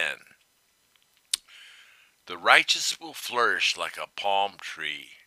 They will grow like a cedar of Lebanon, planted in the house of the Lord. They will flourish in the courts of our God. They will still bear fruit in old age. They will stay fresh and green, proclaiming, "The Lord is upright. He is my rock, and there is no wickedness in him." Psalm 92, verses 12 through 15. But I will hope continually, and will praise you yet more and more. My mouth shall tell of your righteousness, and of your salvation all the day, for I do not know their limits. I will go in the strength of the Lord God. I will make mention of your righteousness, of yours only. O God, you have taught me from my youth, and to this day I declare your wondrous works. Now also, even if I become old and gray-bearded, O God, do not forsake me, until I declare your strength to this generation, your power to everyone is to come. Psalm 71, verses 14 through 18. My son, let them not depart from your eyes. Keep sound wisdom and discretion, so they will be life in your soul, and grace to your neck. Then you will walk safely in your way, and your foot will not stumble. When you lie down, you will not be afraid. Yes, you will lie down, and your sleep will be sweet. Do not be troubled of sudden terror, nor of trouble from the wicked when it comes. For the Lord will be your confidence, and will keep your foot from being caught. Proverbs 3, verses 21 through 26.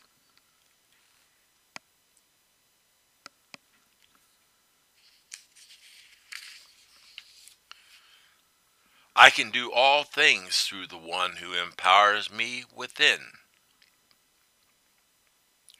Philippians 4:12. The Lord will give strength to his people. The Lord will bless his people with peace. Psalm 29, verse 10. O God, you are more awesome than your holy places. The God of Israel is he who gives strength and power to his people. Blessed be God. Psalm 68, verse 35. My son, attend to my words. Incline thine ear into my sayings. Let them not depart from thine eyes. Keep them in the midst of thine heart. For they are life unto those who find them, and health to all their flesh. Keep thy heart with all diligence, for out of it are the issues of life. Proverbs 4, verses 20 through 23. Now the Lord is the Spirit, and where the Spirit of the Lord is, there is liberty. But we all, with unveiled face, beholding as in a mirror the glory of the Lord, are being transformed into the same image from glory to glory, just as by the Spirit of the Lord. 2 Corinthians 3, verses 17 through 18.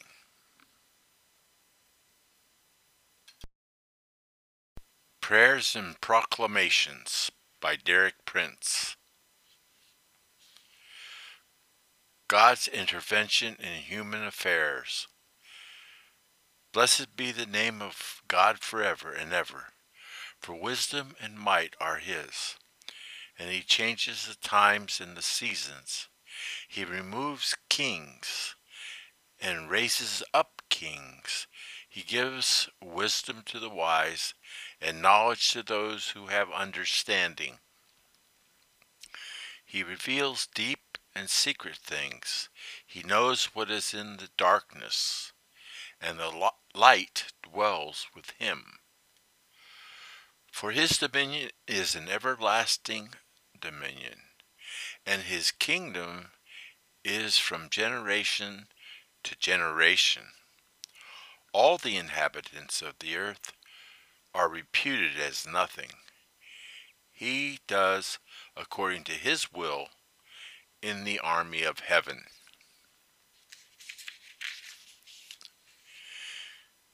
And among the inhabitants of the earth, no one can restrain his hand, or say to him, What have you done?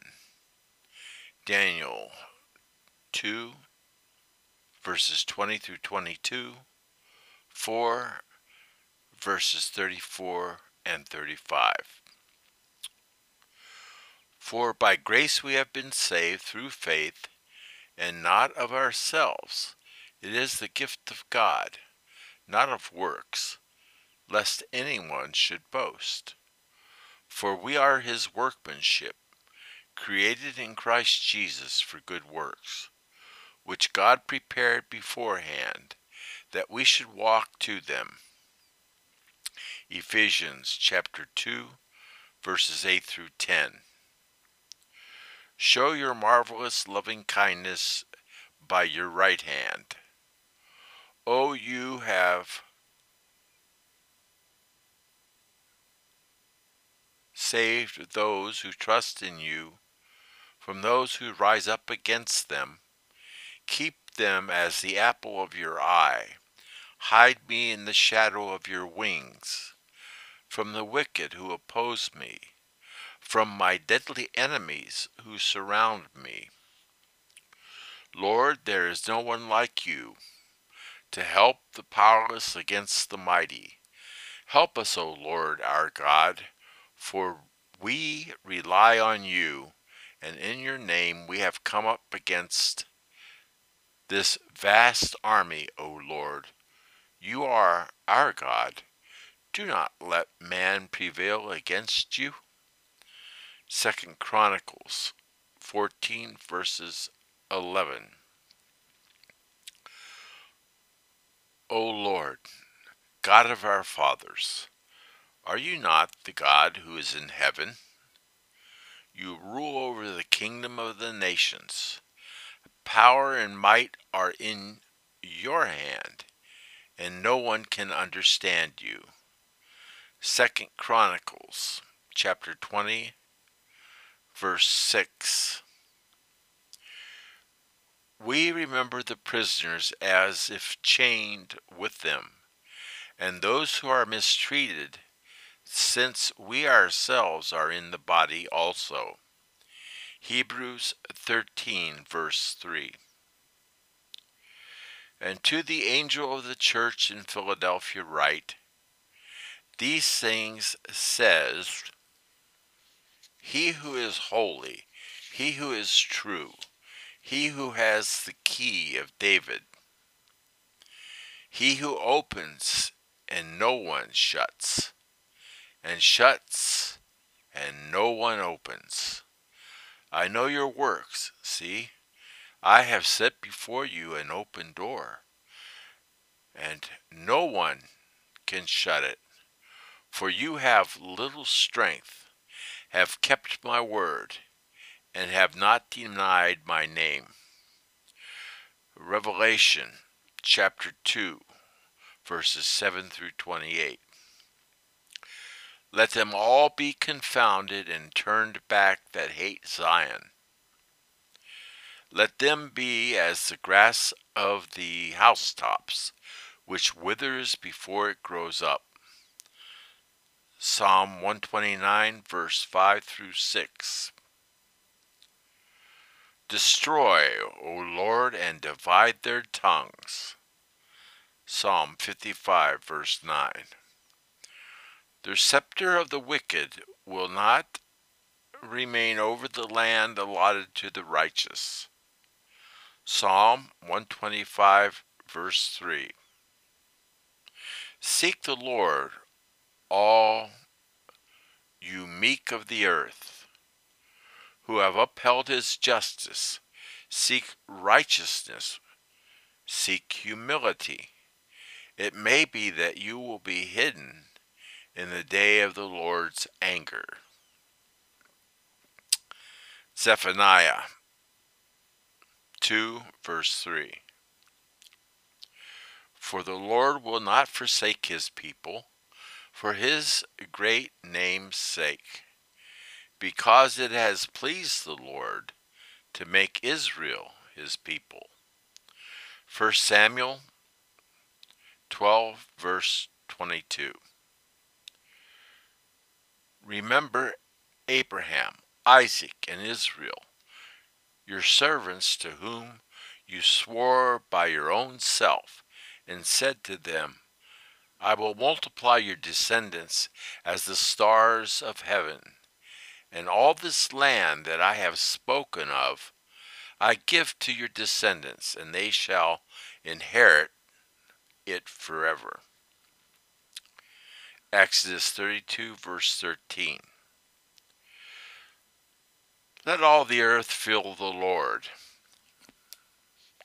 Let all the inhabitants of the world stand in awe of him. For he spoke, and it was done. He commanded, and it stood fast.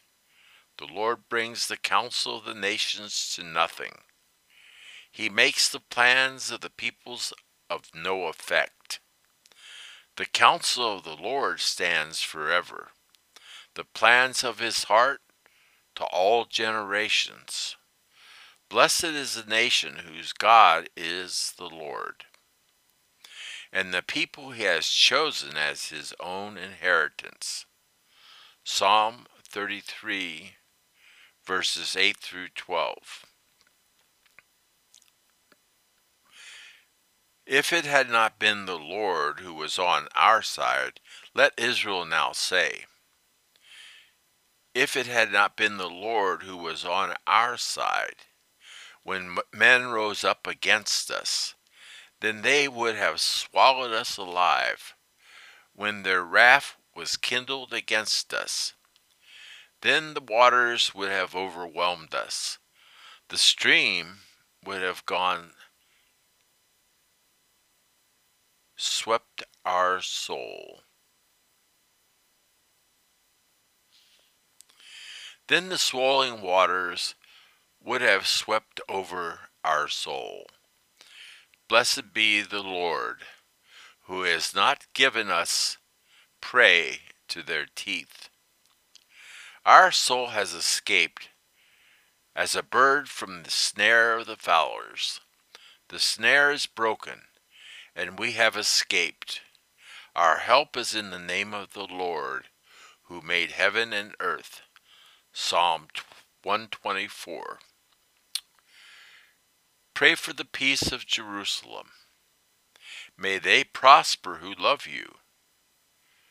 Peace be within your walls, prosperity within your palaces.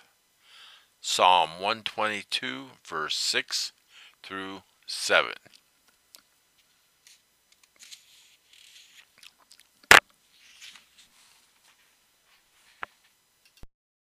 Prayers and Proclamations by Derek Prince. Chapter 21, Testing and Trials. But thanks be to God who gives us the victory through our Lord Jesus Christ. Therefore, my beloved brethren, be steadfast, immovable, always abounding in the work of the Lord, knowing that your labor is not in vain. 1 Corinthians 15, verses 57 and 58. I will bless the Lord at all times. His praise shall continually be in my mouth. My soul shall make its boast in the Lord. The humble shall hear of it and be glad. O magnify the Lord with me, and let us exalt. Let us exalt his name together. I sought the Lord, and he heard me, and delivered me from all my fears. Psalm 34, verses 1 through 4. Therefore, we submit to God. We resist the devil, and he will flee from us. James chapter 4, verse 7. Therefore I endure all things for the sake of the elect, that they may also obtain the salvation which is in Jesus Christ with eternal glory. This is a faithful saying, for if we died about him, we shall also live with him. If we endure, we shall reign with him. If we deny him, he also will deny us. If we are faithless, he remains faithful. He cannot deny himself. 2 Timothy 2, verses 10 through 13. We count it all joy when we fall into various trials, knowing that the testing of our faith produces endurance. But we let endurance have its perfect work, that we may be perfect and complete, lacking nothing. Blessed be the God and Father of our Lord Jesus Christ, who according to his abundant mercy has begotten us again to a living hope through the resurrection of Jesus Christ from the dead.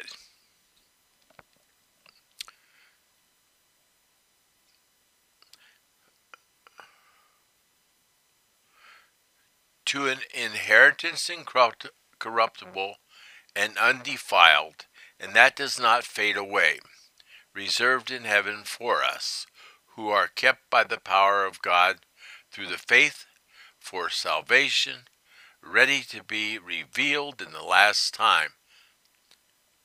If this we greatly rejoice, though now, for a little while, if need be, we have been distressed by various trials, that the genuineness of our faith, being much more precious than gold that perishes, though it is tested by fire, may be found to praise, honor,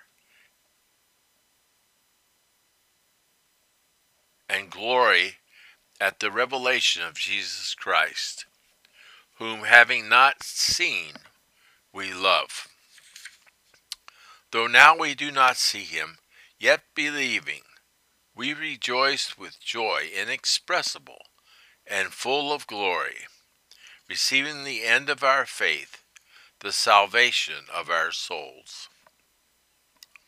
1 Peter chapter 1, verses 3 through 9.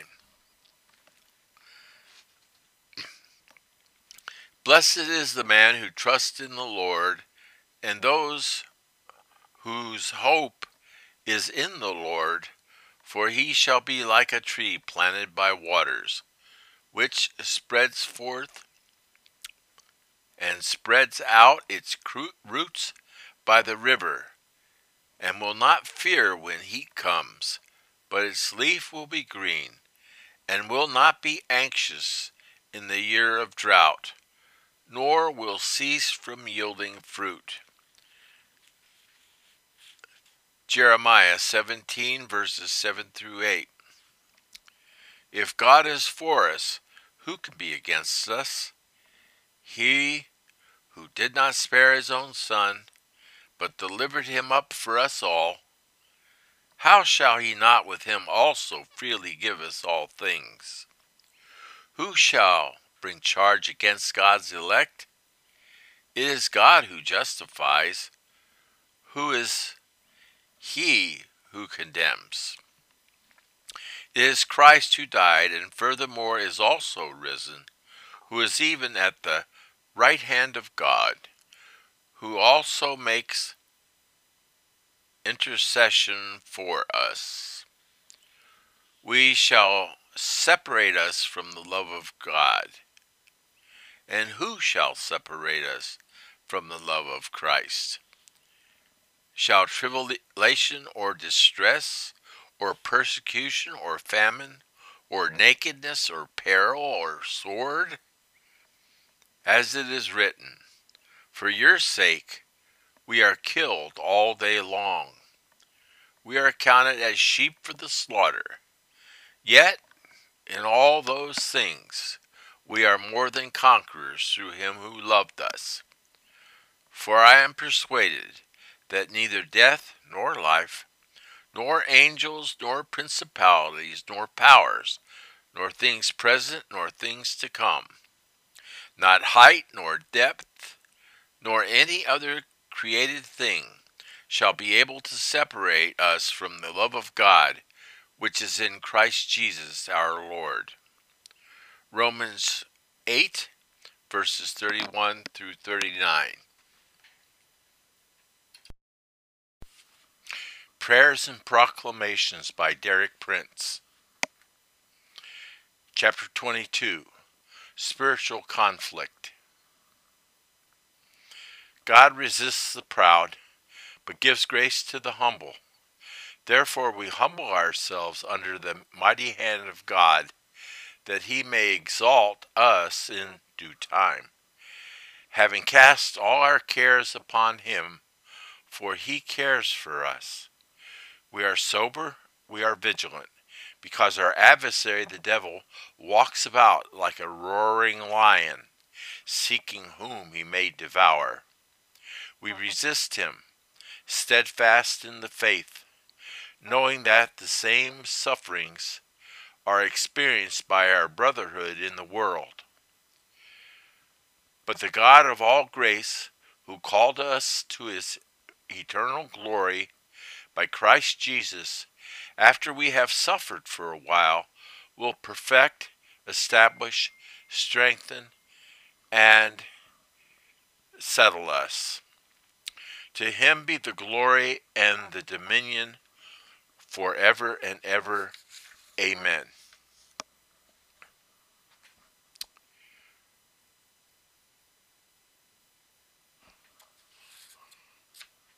For though we walk in the flesh, we do not war after the flesh.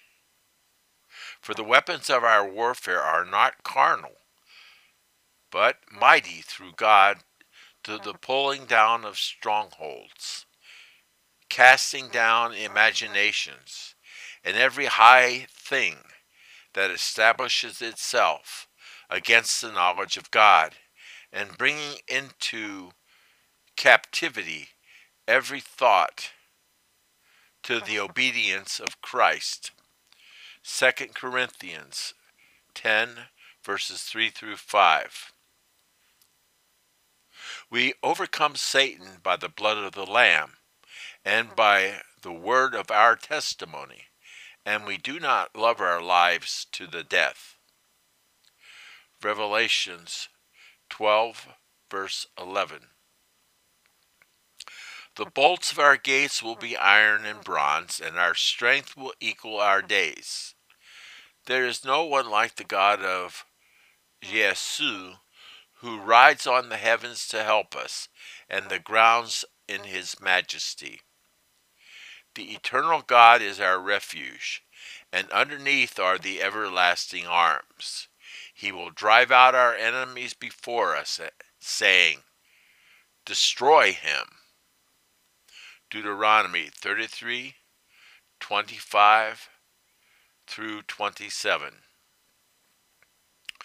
No weapon that is formed against us shall prosper, and every tongue which rises against us in judgment we do condemn. This is our heritage as servants of the Lord, and our righteousness is firm, and is also from you, O Lord of hosts. Isaiah 54, verse 17. Plead my cause, O Lord, with those who strive against me. Fight against those who fight against me. Take hold of shield and buckler, and stand up for my help. Also draw out the spear, and stop the way those who pursue me. Say to my soul, I am your salvation. Psalm 35, verses 1 through 3.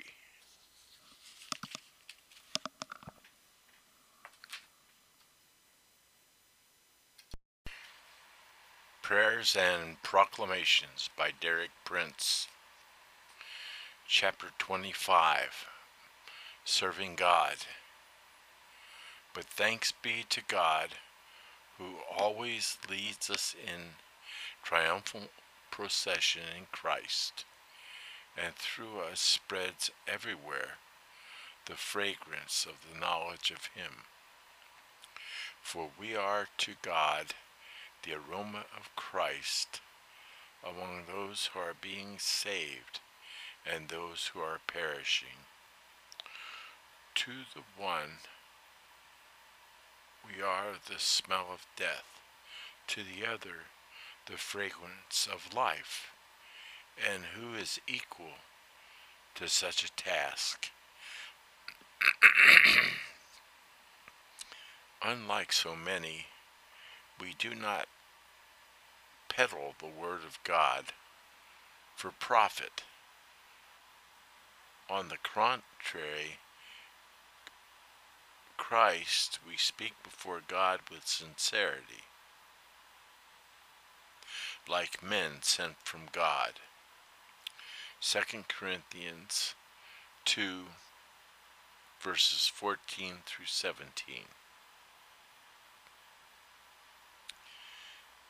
God is able to do exceedingly abundantly above all that we ask or think, according to the power that works in us. Ephesians 3, verse 20.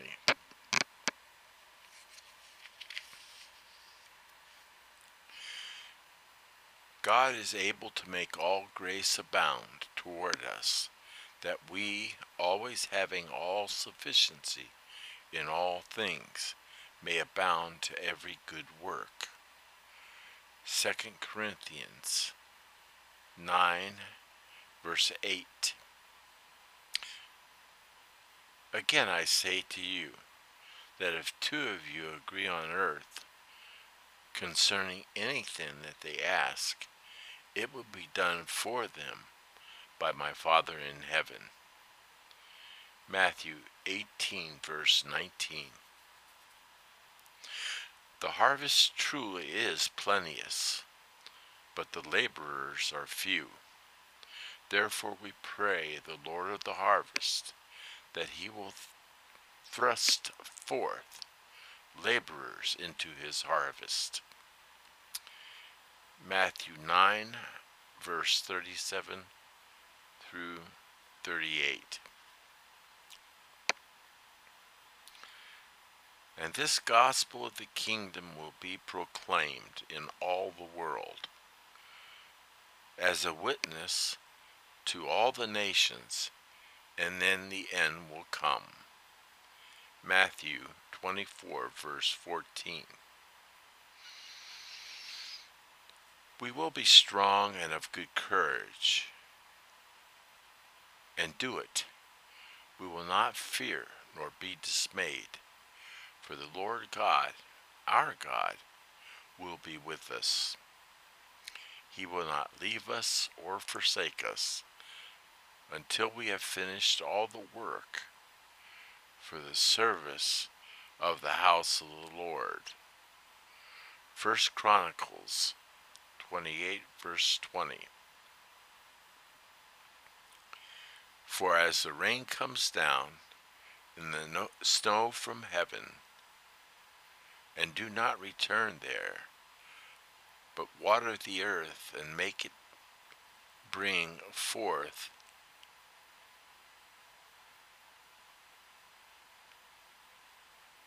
and bud, that it may give seed to the sower and bread to the eater, so shall my word be that goes forth from my mouth. It shall not return to me void, but it shall accomplish what I please, but it shall prosper in the thing for which I sent it. Isaiah 55, verse 10 through 11.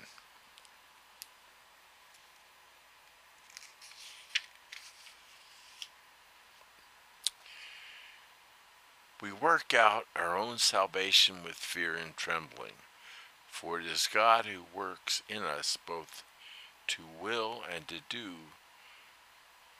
for his good pleasure. We do all things without grumbling and arguing, that we may become blameless and innocent children of God without faith, in the midst of a crooked and perverse generation, among whom we shine as lights in the world, holding forth the word of life. Philippians 2, verses 12 through 16. Let us watch. Stand fast in the faith, be brave, be strong. Let all that we do be done with love.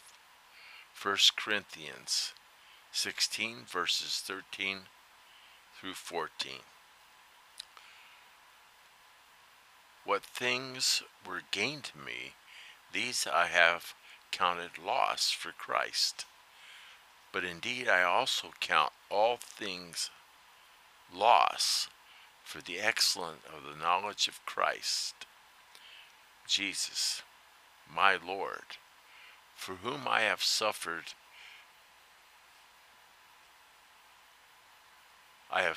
the loss of all things, and count them as rubbish, that I may gain Christ, and be found in him, not having my own righteousness, which is from the law, but that which is through faith in Christ, the righteousness which is from God by faith, that I may know him and the power of his resurrection, and the fellowship of his sufferings, being conformed to his death, if by any means I may attain to the resurrection from the dead. Not that I have already attained, or am already perfected, but I press on, that I may be and lay hold of that for which Christ Jesus has also laid hold of me. Brethren, I do not count myself to have apprehended, but one thing I do, forgetting those things which are behind, and reaching forward to those things which are ahead. I press forward the goal for the prize of the upward call of God in Christ Jesus. Philippians 3, verses 7 through 14.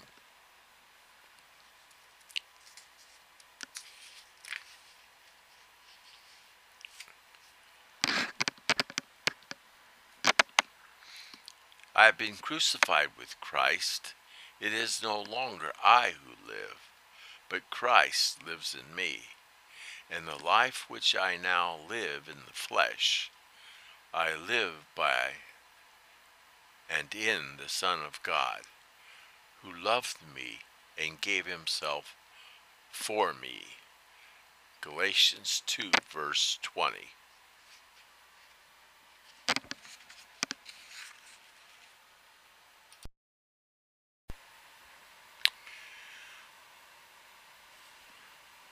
Prayers and Proclamations by Derek Prince. Chapter 26. The Divine Exchange. Jesus was punished that we might be forgiven. Jesus was wounded that we might be healed. Jesus was made sin with our sinfulness, that we might be made righteous with his righteousness. Jesus died our death, that we might receive his life. Jesus was made a curse, that we might enter into the blessing. Jesus endured our poverty, that we might share his abundance. Jesus bore our shame,